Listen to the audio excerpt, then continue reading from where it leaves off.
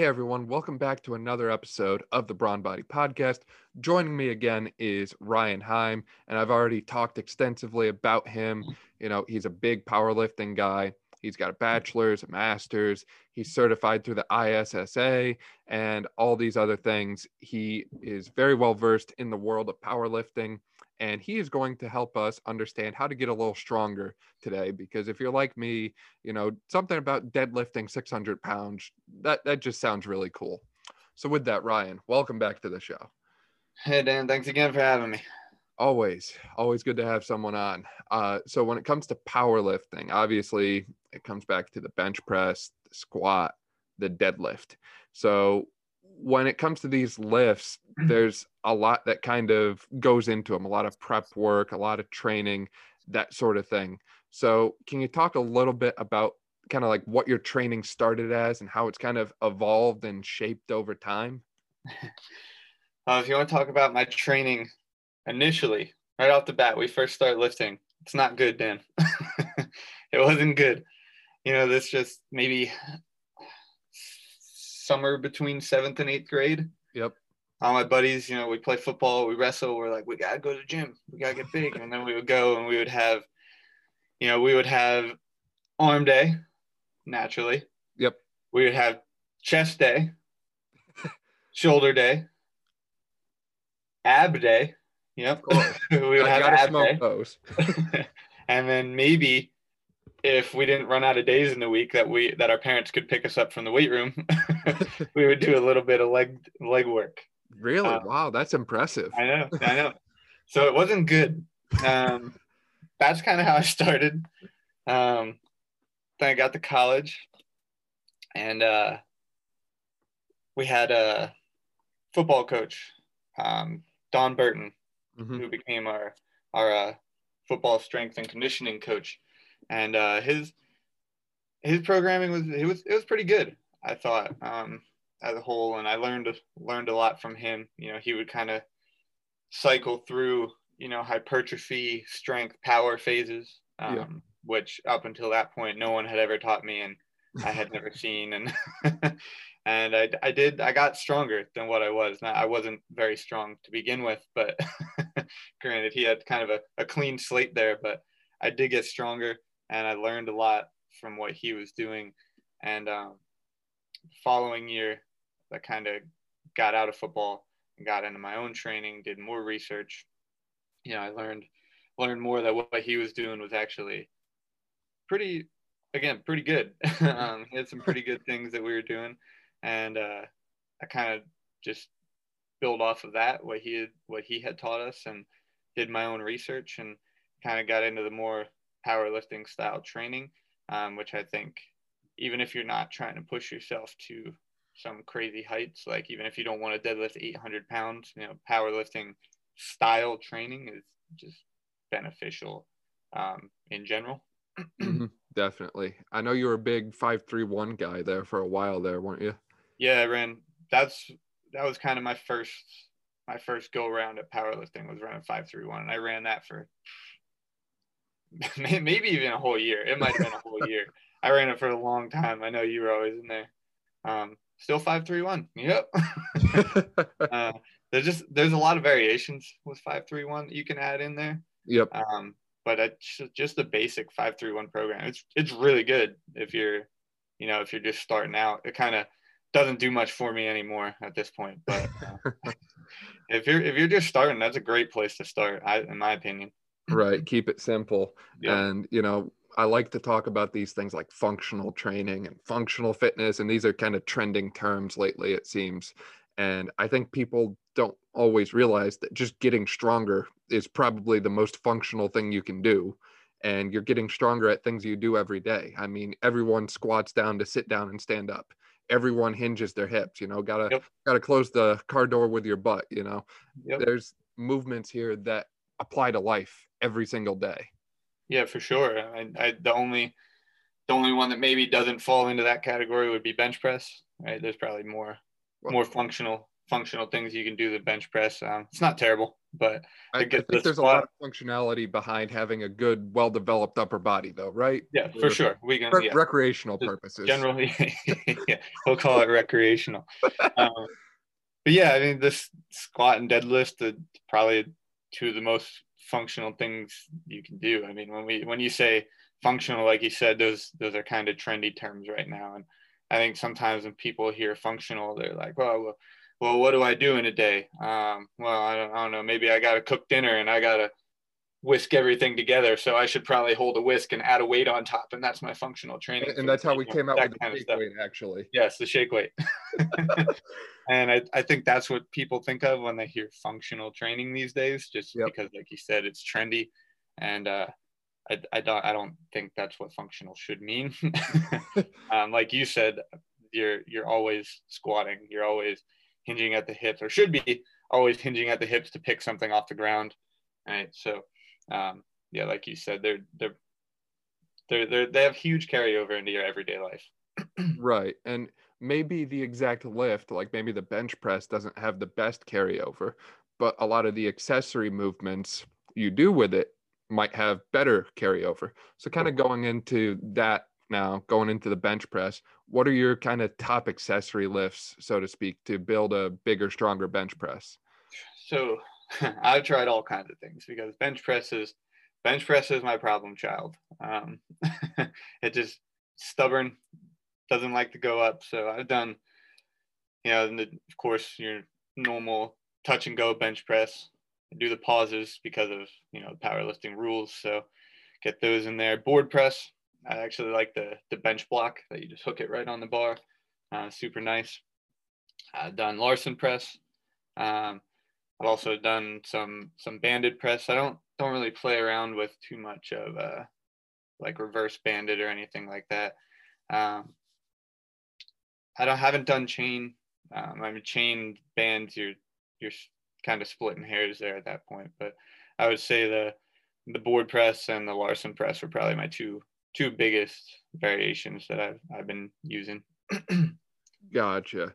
Yeah, those are good variations. And that board press especially, it's all about the lockout phase, which I think a lot of people underestimate how important the triceps are in the bench press.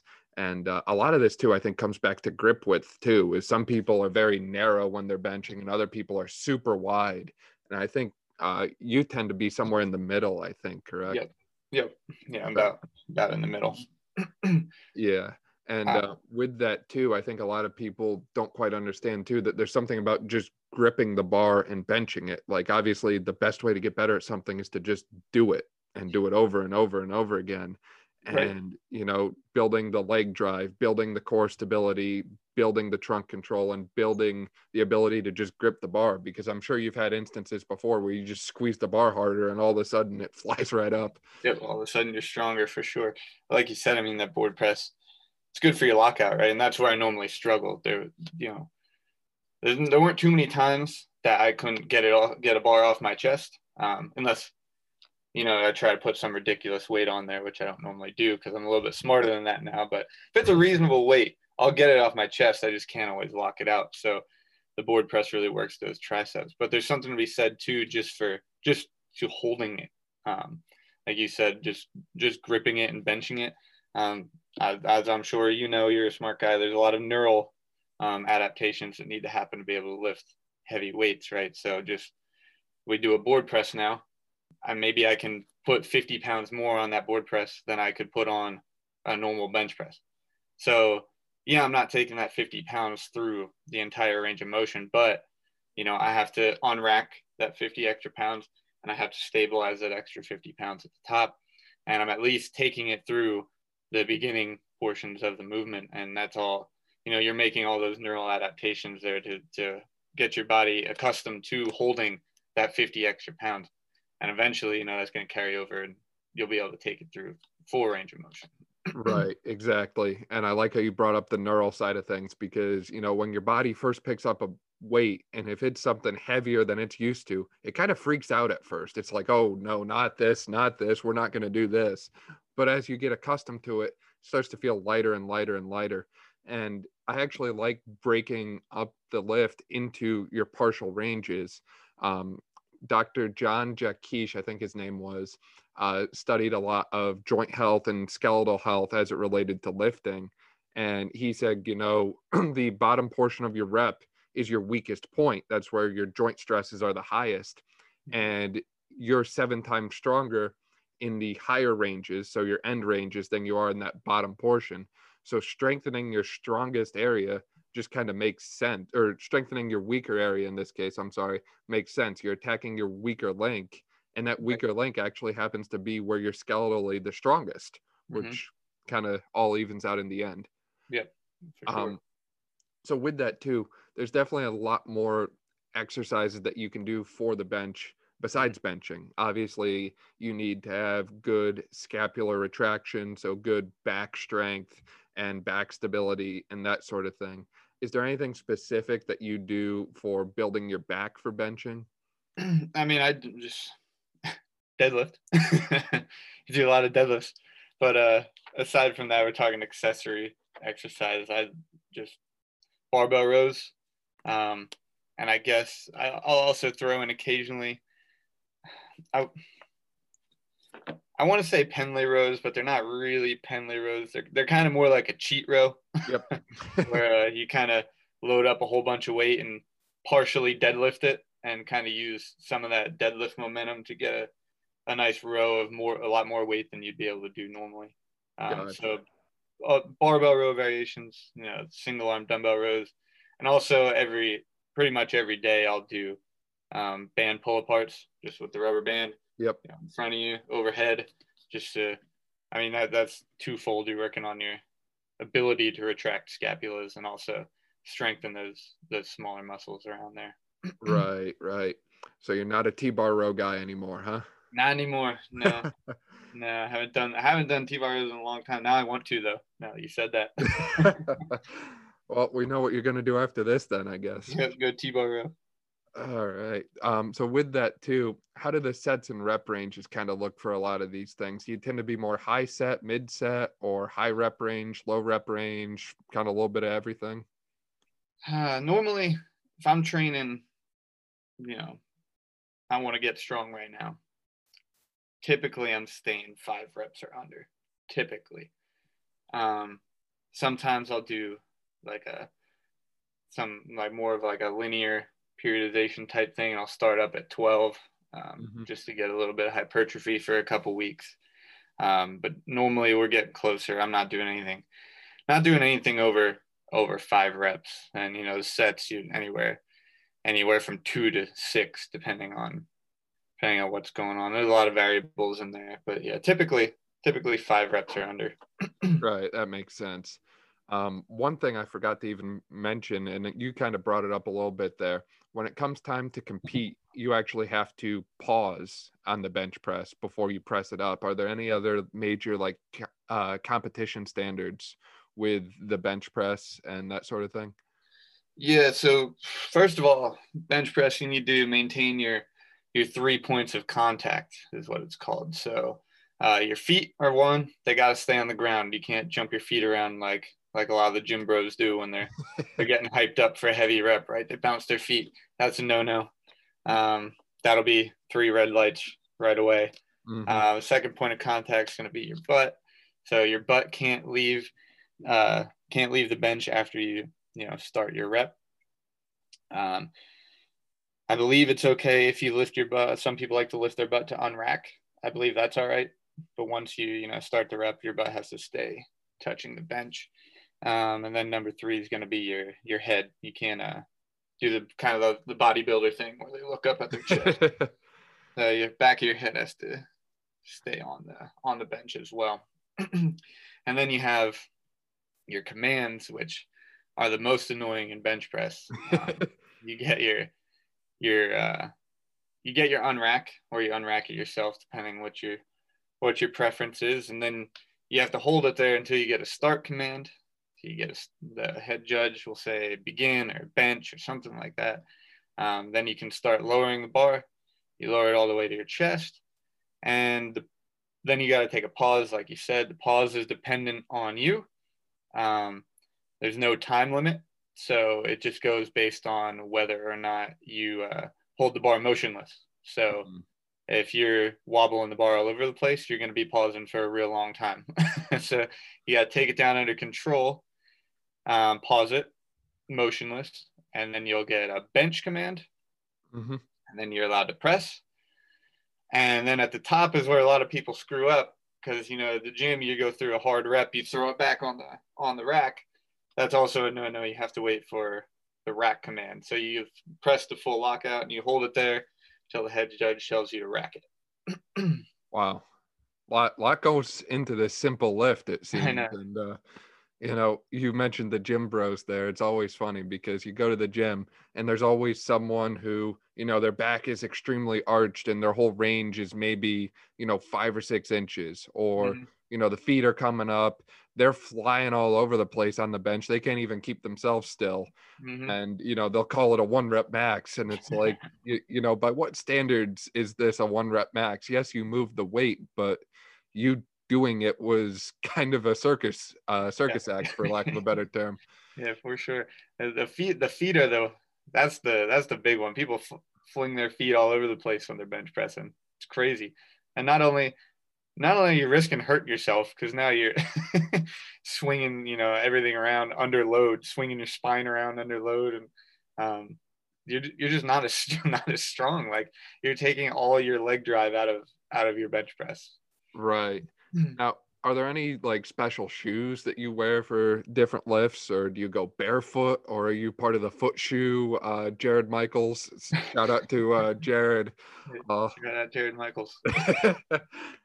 No, so for bench, I wear squat shoes. I wear the squat shoes for my squat and my bench press. I like the little bit of the heel. I feel like when I have that little bit of a heel, I don't have to stretch my legs as far to keep them in contact with the floor. And then because I don't have my legs stretched out as far, I can get a little bit more leg drive that way. So I wear my squat shoes there. Makes sense. So kind of going into the squat now that you brought up squat shoes, that's another one that I think people kind of forget. It's not just, squat it, bounce it, re-rack it. There's also a little bit of a pause there at the bottom, I think, correct? So squat doesn't have a pause at the bottom. You have to wait for your squat command and then your rack command again. But there's actually no pause at the bottom of the squat. I've actually seen at my very first meet, guys and girls were combined. Basically, there was one giant flight of everybody, and it just went on based on who had the highest openers. And this poor girl, I believe it was her first meet as well.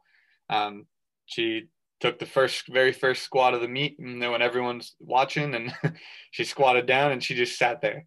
And the judges aren't allowed to say anything to you other than the commands. So the head judge is just sitting there, like, hands in the air, like, what are you doing? And she's just sitting down there, pausing her squat, and he's like, yeah, come on. And then she paused so long she didn't end up getting it. Anyway, she couldn't she couldn't stand back up with it. I felt so bad for her. But that's crazy. No pause in the squat. Gotcha. Well, that's good advice if anyone ever wants to get into powerlifting here. Don't pause your squat. But you do have to break parallel, is it? It's not like a super deep, it's just get parallel. Yeah, so the way it's written up in the rule book is the crease of your hip at your hip joint. So, or the top of your thigh, I should say. So the top of your quad muscle, right where it connects to your hip joint, that needs to go below your knee. Gotcha. So, I mean, it's going to be a little bit different depending on the person. I think sometimes if you have, the big guys have the super big quads, and when they squat, they kind of have a dome on top of their leg. I think that helps them get some calls sometimes because, it looks like they're deeper just because they have that, that giant quad muscle on top. But yeah, that technically that's the rule. I believe that's the way it's written in most federations' rule book, is the top of the thigh at the crease of the hip needs to be below the knee. Gotcha. Well, that's certainly interesting, and it's always interesting to note that sort of thing because people tend to suck at squatting. And when you look at squat mobility, some people can't even get close to parallel. They're half repping or 3/4 repping. And if you want to, be strong by the rules and, on the USA powerlifting website and all that sort of thing, you kind of have to be able to get to that level of mobility in the first spot. Mm-hmm. And I know you actually yourself have played around a lot with the squat stance. Some days you're wider, some days you're more narrow, and I know that can help a lot because a lot of it comes back to your anatomical build, for lack of a better way to put it. Yeah, for sure. And I tell that people that I'm coaching, of course we do our squat mobility stuff and we work towards that quote unquote ideal squat position, right? But it's got to be whatever's comfortable. I'd rather, if you got to turn your toes out a little bit and now you can squat to, full depth. Why are we not doing that? Why are we going to quarter squat with our toes pointed forward when, we could just turn our toes out a couple degrees and now all of a sudden you can squat the full depth? It doesn't make sense to me. So like, you have to at least think about maybe the anatomy there is a little bit different, and still continue, working mobility. And maybe in the future that person can do your ideal, quote unquote, ideal squat. But for the time being, I don't see that much harm in just turning your toes out a couple degrees. Right. No, I definitely agree with you there. It's like just be able to do the movement and then go from there. Right. So with this too, are you kind of a high bar squat guy or a low bar squat guy? I'm gonna go right in the middle again. Everything I do is a little bit weird, I feel like, but yeah, I like it. I like it somewhere in the middle. Reason being, I know most people, at least in the powerlifting world, prefer the low bar, just because of the way it loads your muscles. You load up some bigger, stronger muscles a little bit more, putting the bar low. But I don't like how far you generally have to lean forward. I don't feel comfortable there. I don't feel strong there. I feel much more comfortable stacking my shoulders above my hips, staying a little bit more upright, kind of more what you would see with like when you watch the Olympic lifters when they do their squats. They're normally very upright. I feel a little bit more comfortable there.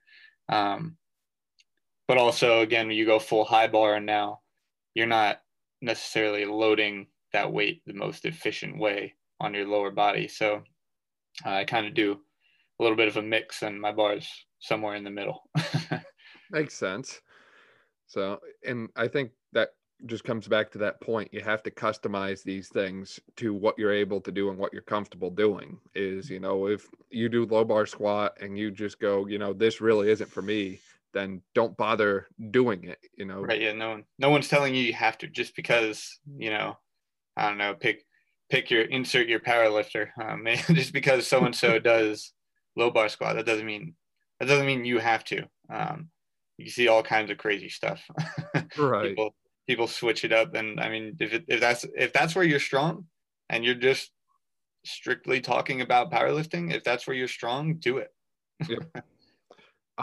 So when it comes to building the squat, and you said you see all kinds of crazy stuff, just trying to strengthen this movement, you see all kinds of crazy stuff as well. There's front squat, back squat, dumbbell squat variations. There's, hack squats, and people do them on a machine and with a bar, the Zercher squat, the belt squat. It seems like there's endless variations of this thing. So is there anything that you tend to go to as an accessory, both a squat variation and maybe some other lifts? So honestly, I don't use very many squat variations. For my squat, I just feel like the repetition of just squatting over and over again is normally sufficient for me to make gains. I will throw in box squat. I like box squat. Sometimes, especially if you're like coming off an injury, sometimes the depth isn't quite there like it used to be. I really like to use box squat there. And I won't use it as like the typical sit on the box and then explode off. I'll use it more as like a depth marker. Mm-hmm. So I'll set that box low. Well, use some video with a couple boxes, see where the top of the thigh at your hip goes below the knee, and then use that box, and I'll do my squats just until I touch it. I'm not shifting any of the weight onto the box. I'm just going till I feel that little contact, and then we're coming back up. So I really like to use the box for that. I will use it occasionally, like a classic box squat where we're going down, we're sitting and working on that drive out of the bottom. But other than that, I don't do too many squat variations. I'd love to try some safety bar stuff. I know a lot of people are big fans of that. Mm-hmm. As you probably know, I started working out at home now, so I don't have all of the equipment I might want yet. But I was going to bring up the home gym at the end there because I know you've been putting a lot into that. Yeah. So that's definitely exciting.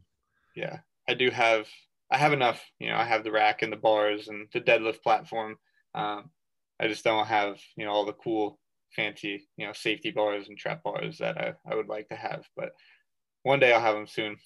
Right. I'd love to play around with safety bar, but really I just, squat some more. Nothing wrong with that. I do remember there was this one time you were like, look, Dan, you suck when it comes to training legs, and you need to hit legs with me one time. And I was like, okay. Well, I think we did like 15 sets of squats that day, and we did like a 5x10, a barbell lunge afterwards. And I remember trying to walk out of there after doing like 3 or 4 exercises. I think it was like an excessive amount of squats, 5x10 barbell lunge, some leg curls, and like some calf raises or something. And my legs were just destroyed afterwards. Yeah, I do remember trying not to do that to myself anymore. Those are the younger days. Not that I'm that old right now, but I've learned my lesson. And with that too, it was something about the simple things. Like it was literally 4 exercises, but it was just lots of them, and they were done, very well. And to try and keep that good form over and over and over, that was a challenge back then.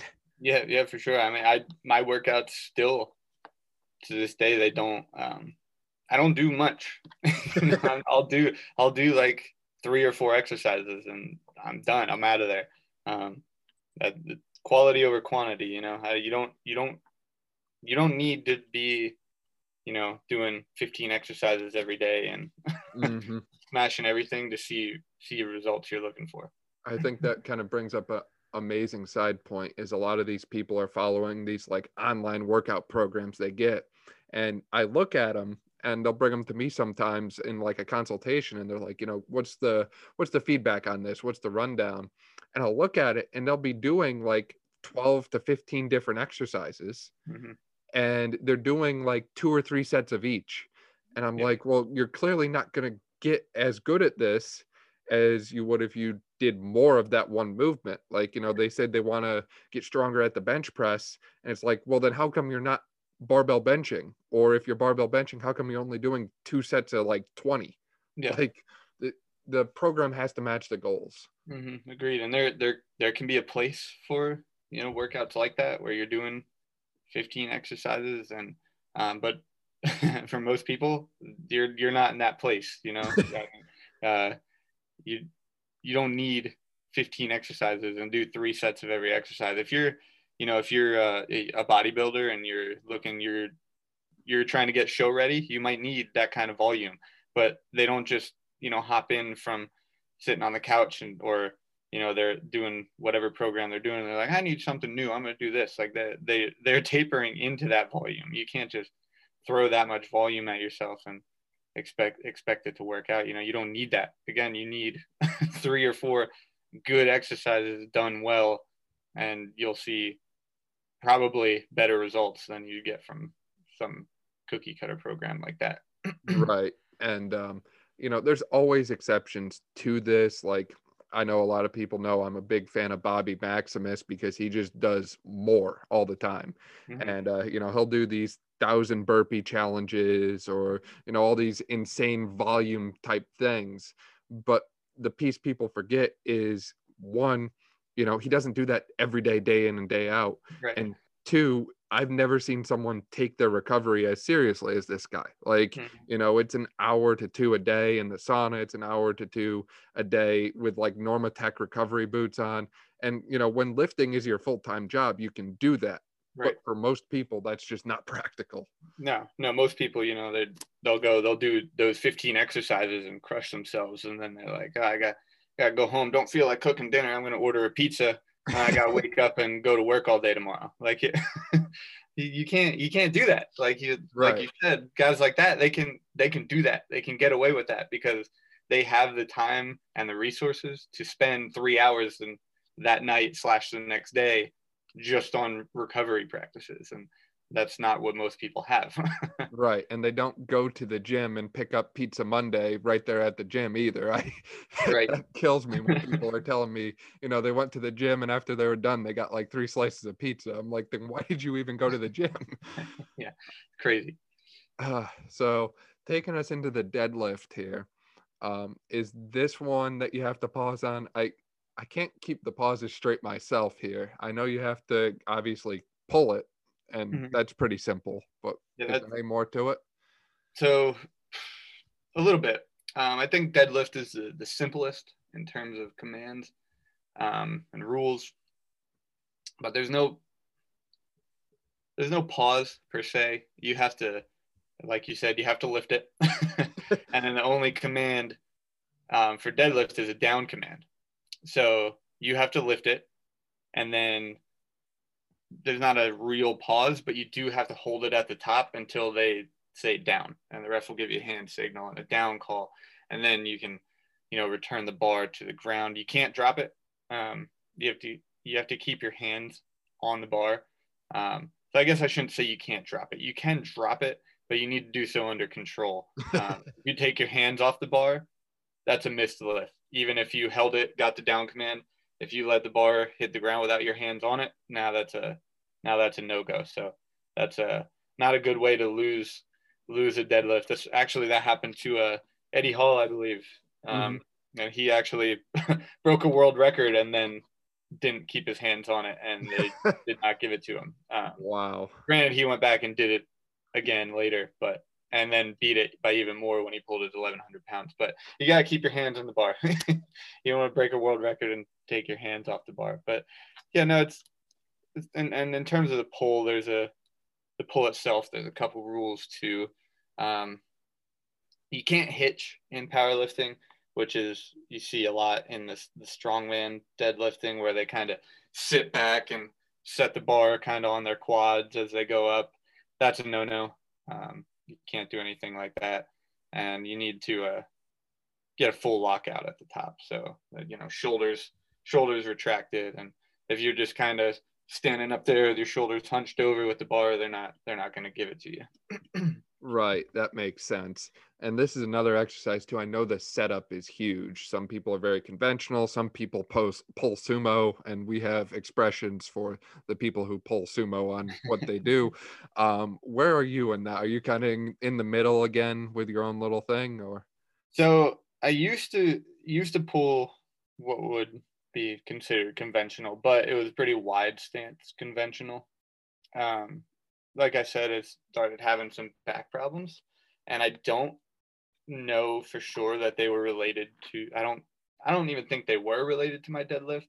But when I started having those back problems, the conventional deadlifts then were irritating it. So I've since switched to sumo. So I do pull sumo now, and I have no back pain pulling sumo. So I mean I know that there's been other people who've done the same thing. Jordan Sayat, if you're familiar with him, he used to compete in powerlifting, and actually he trained at Westside, I believe, for a while. Wow. And he was having problems with his hips and low back when he was pulling conventional, and then switched to sumo, and it all just disappeared. So I've been pulling sumo for the past year or so now. Definitely shifts more of the focus to your glutes and your posterior chain and off of the back a little bit, which I can definitely see as helping. Yeah, you can definitely stay more upright. Definitely. a sumo deadlift. So awesome stuff there. So when it comes to the variations for the deadlift, are you kind of strictly straight bar, or do you play around with the hex bar or anything? I don't I don't do too much actual deadlifting on the hex bar. I will I will do carries, so farmers carries on the hex bar. I like those. And there you have a little bit of deadlift work in there as well. It's a lot of the same muscle groups. Um, First of all, you have to deadlift it to pick it up and carry it, and then also, you're holding your shoulder blades in a retracted position at the top. So I will use the trap bar for that. As far as the straight bar, I'll use the power bar, and then kind of the one gym I would work at has the actual deadlift bar, which has a little bit more whip to it.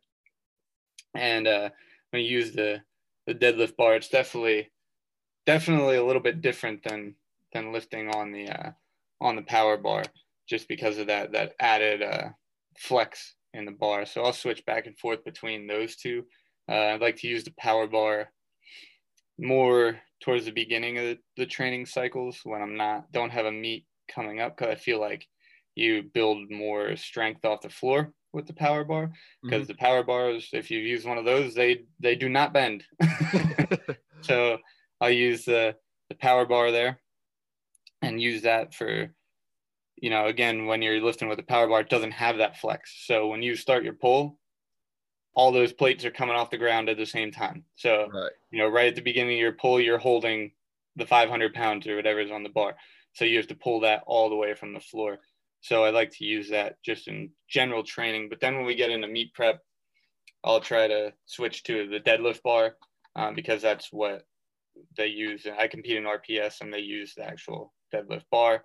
And that does have the flex. So it can be easier. Kind of depends on the person, right? Because you're getting that initial flex in the bar.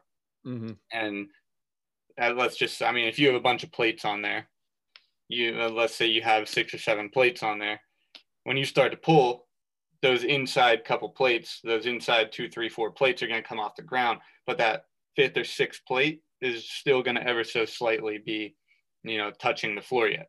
So right. you don't have you're not necessarily holding the full amount that's on the bar. If you're super strong off the floor, that actually kind of hurts you a little bit, I feel like, because now that flex is kind of negating your initial momentum off the floor. Yep. When if you're strong off the floor, that's what you're using, that initial momentum to carry you through the lockout. So if you're super strong off the floor, you might not like the deadlift bar. But if you're a little bit weaker off the floor, but you have a super strong lockout, you're going to like the deadlift bar, because now by the time you get to lockout position is the first time you're going to be feeling full weight. So it's kind of weird, especially when you switch from a power bar to the deadlift bar.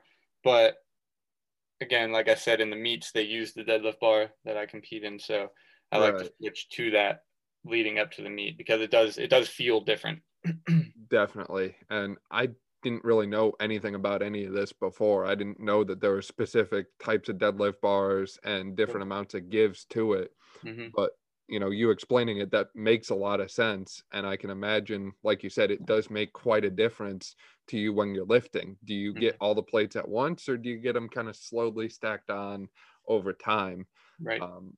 So that's certainly interesting stuff. And again, it comes back to that individualization, customization piece. Is you're going to be stronger with one than the other naturally. And it's just kind of training around it and addressing the weak points. Yep.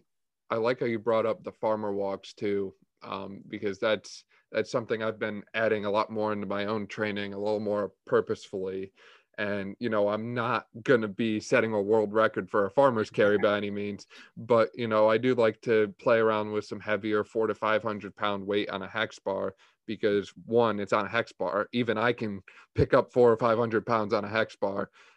And two, you're building your grip. And like we talked about before, the body's tolerance to brace and hold heavy loads. So when you do go to something like a straight bar deadlift, it's more manageable and you're used to it, so to speak. Mm-hmm. Yeah, for sure. You need that. If you've ever tried to lift something heavy without, properly programming and working your way up to it, you like unrack it and you're like, wow, this is heavy. And that's something that you just need to do that. You need to hold heavy things to get used to that. And I mean, that is a strategy that some people do. I've done it on bench press, where that you just do what are called heavy holds. I've actually had my girlfriend Jordan, I've had her do it with squats. You literally load up more weight than you can lift, you unrack it and you hold it there.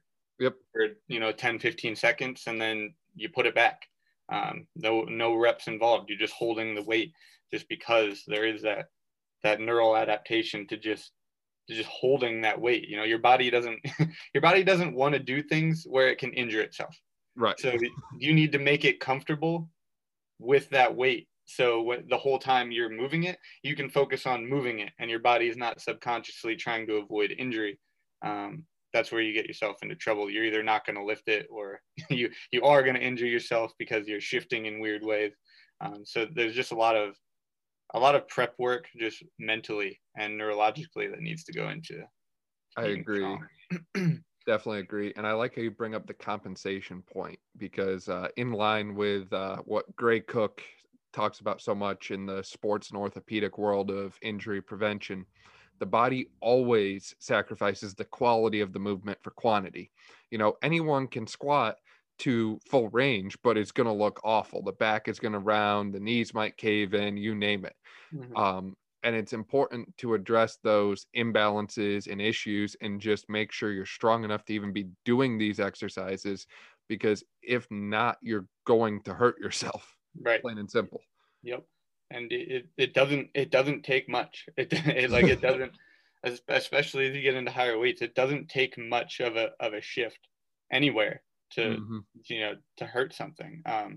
It can just be squatting and my one ankle's a little bit sore today, and now all of a sudden you do 2 reps and your knee's on fire and your hip hurts, and you don't even realize you're doing it. So it's just, that's something you need to be conscious of. Is just, you need to make sure that every rep is the same as the last one, because your body, like you said, it will sacrifice that quality, just to make sure that you don't drop that weight on yourself, and you need to kind of be in control of that.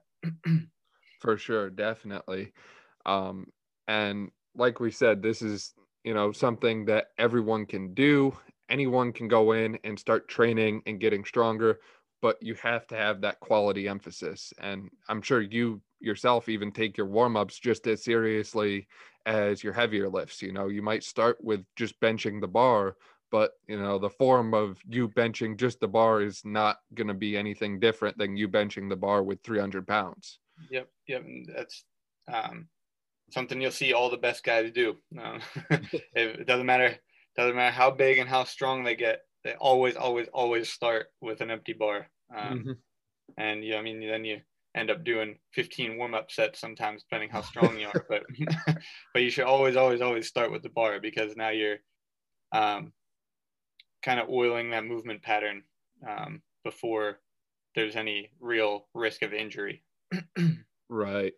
We like that. I think it's a concept called greasing the groove, so to speak, or at least that's always what I see it referred to anyways. Yep, I've definitely heard that before as well.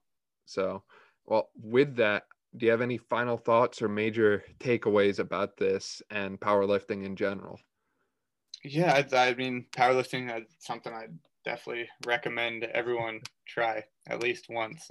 You don't have to be, super crazy like the dude who goes in there and snorts ammonia and headbutts the bar and is bleeding out of his forehead and then squats 800 pounds. Like, you don't. That is part of powerlifting forever, but it doesn't have to be that. It's just a good way to kind of hold yourself accountable. When you're training for a powerlifting meet, you have a program, and hopefully it's a good program, but you have a program and you need to stick to that, because you're training to perform on one day. And it's also, it's a way to kind of challenge yourself, or that there's a good chance that you can lift weights that you would not have thought was even possible for your body to do. A lot of people will get scared. They're like, 400 pounds, that's a lot of, like, that's a lot of weight. But if you train properly, like you can do a lot of things that you didn't think you could do. And I think that's good for most people. So I would just recommend everyone give it a try. Definitely. And I like how you kind of touched on that mental side of it too. You know, you build yourself up mentally while also building yourself up physically. And, you know, a lot of people, they might try and compensate for that. You know, they'll throw on their knee sleeves and their wrist wraps, and they'll massage gun for 10 minutes between sets, and they'll throw their mouth guard in and a lifting belt. And it's like, you know, ultimately you don't need all these fancy things. Like, this is just you, and you are a lot stronger than you realize, and it's your chance to prove it to yourself. Yeah. I would argue that you shouldn't use all those things unless you're already to the point where you're pretty strong. Like, you should be able to squat without the belt and without the knee sleeves, and like, if you can't do that, you shouldn't be using the knee sleeves and the belt and all that stuff. So that could be a whole nother podcast. We'll keep that in mind for the future. Maybe have you back if you get the time around for it. But yeah, awesome. Great talking with you today. Awesome having you on the show. And for those listening, again, you can find Ryan and address any and all questions, comments, complaints, and concerns to him at Heim Kinda Strong on Instagram. Can't wait to get some complaints. I know I'll have a few for you. Yeah.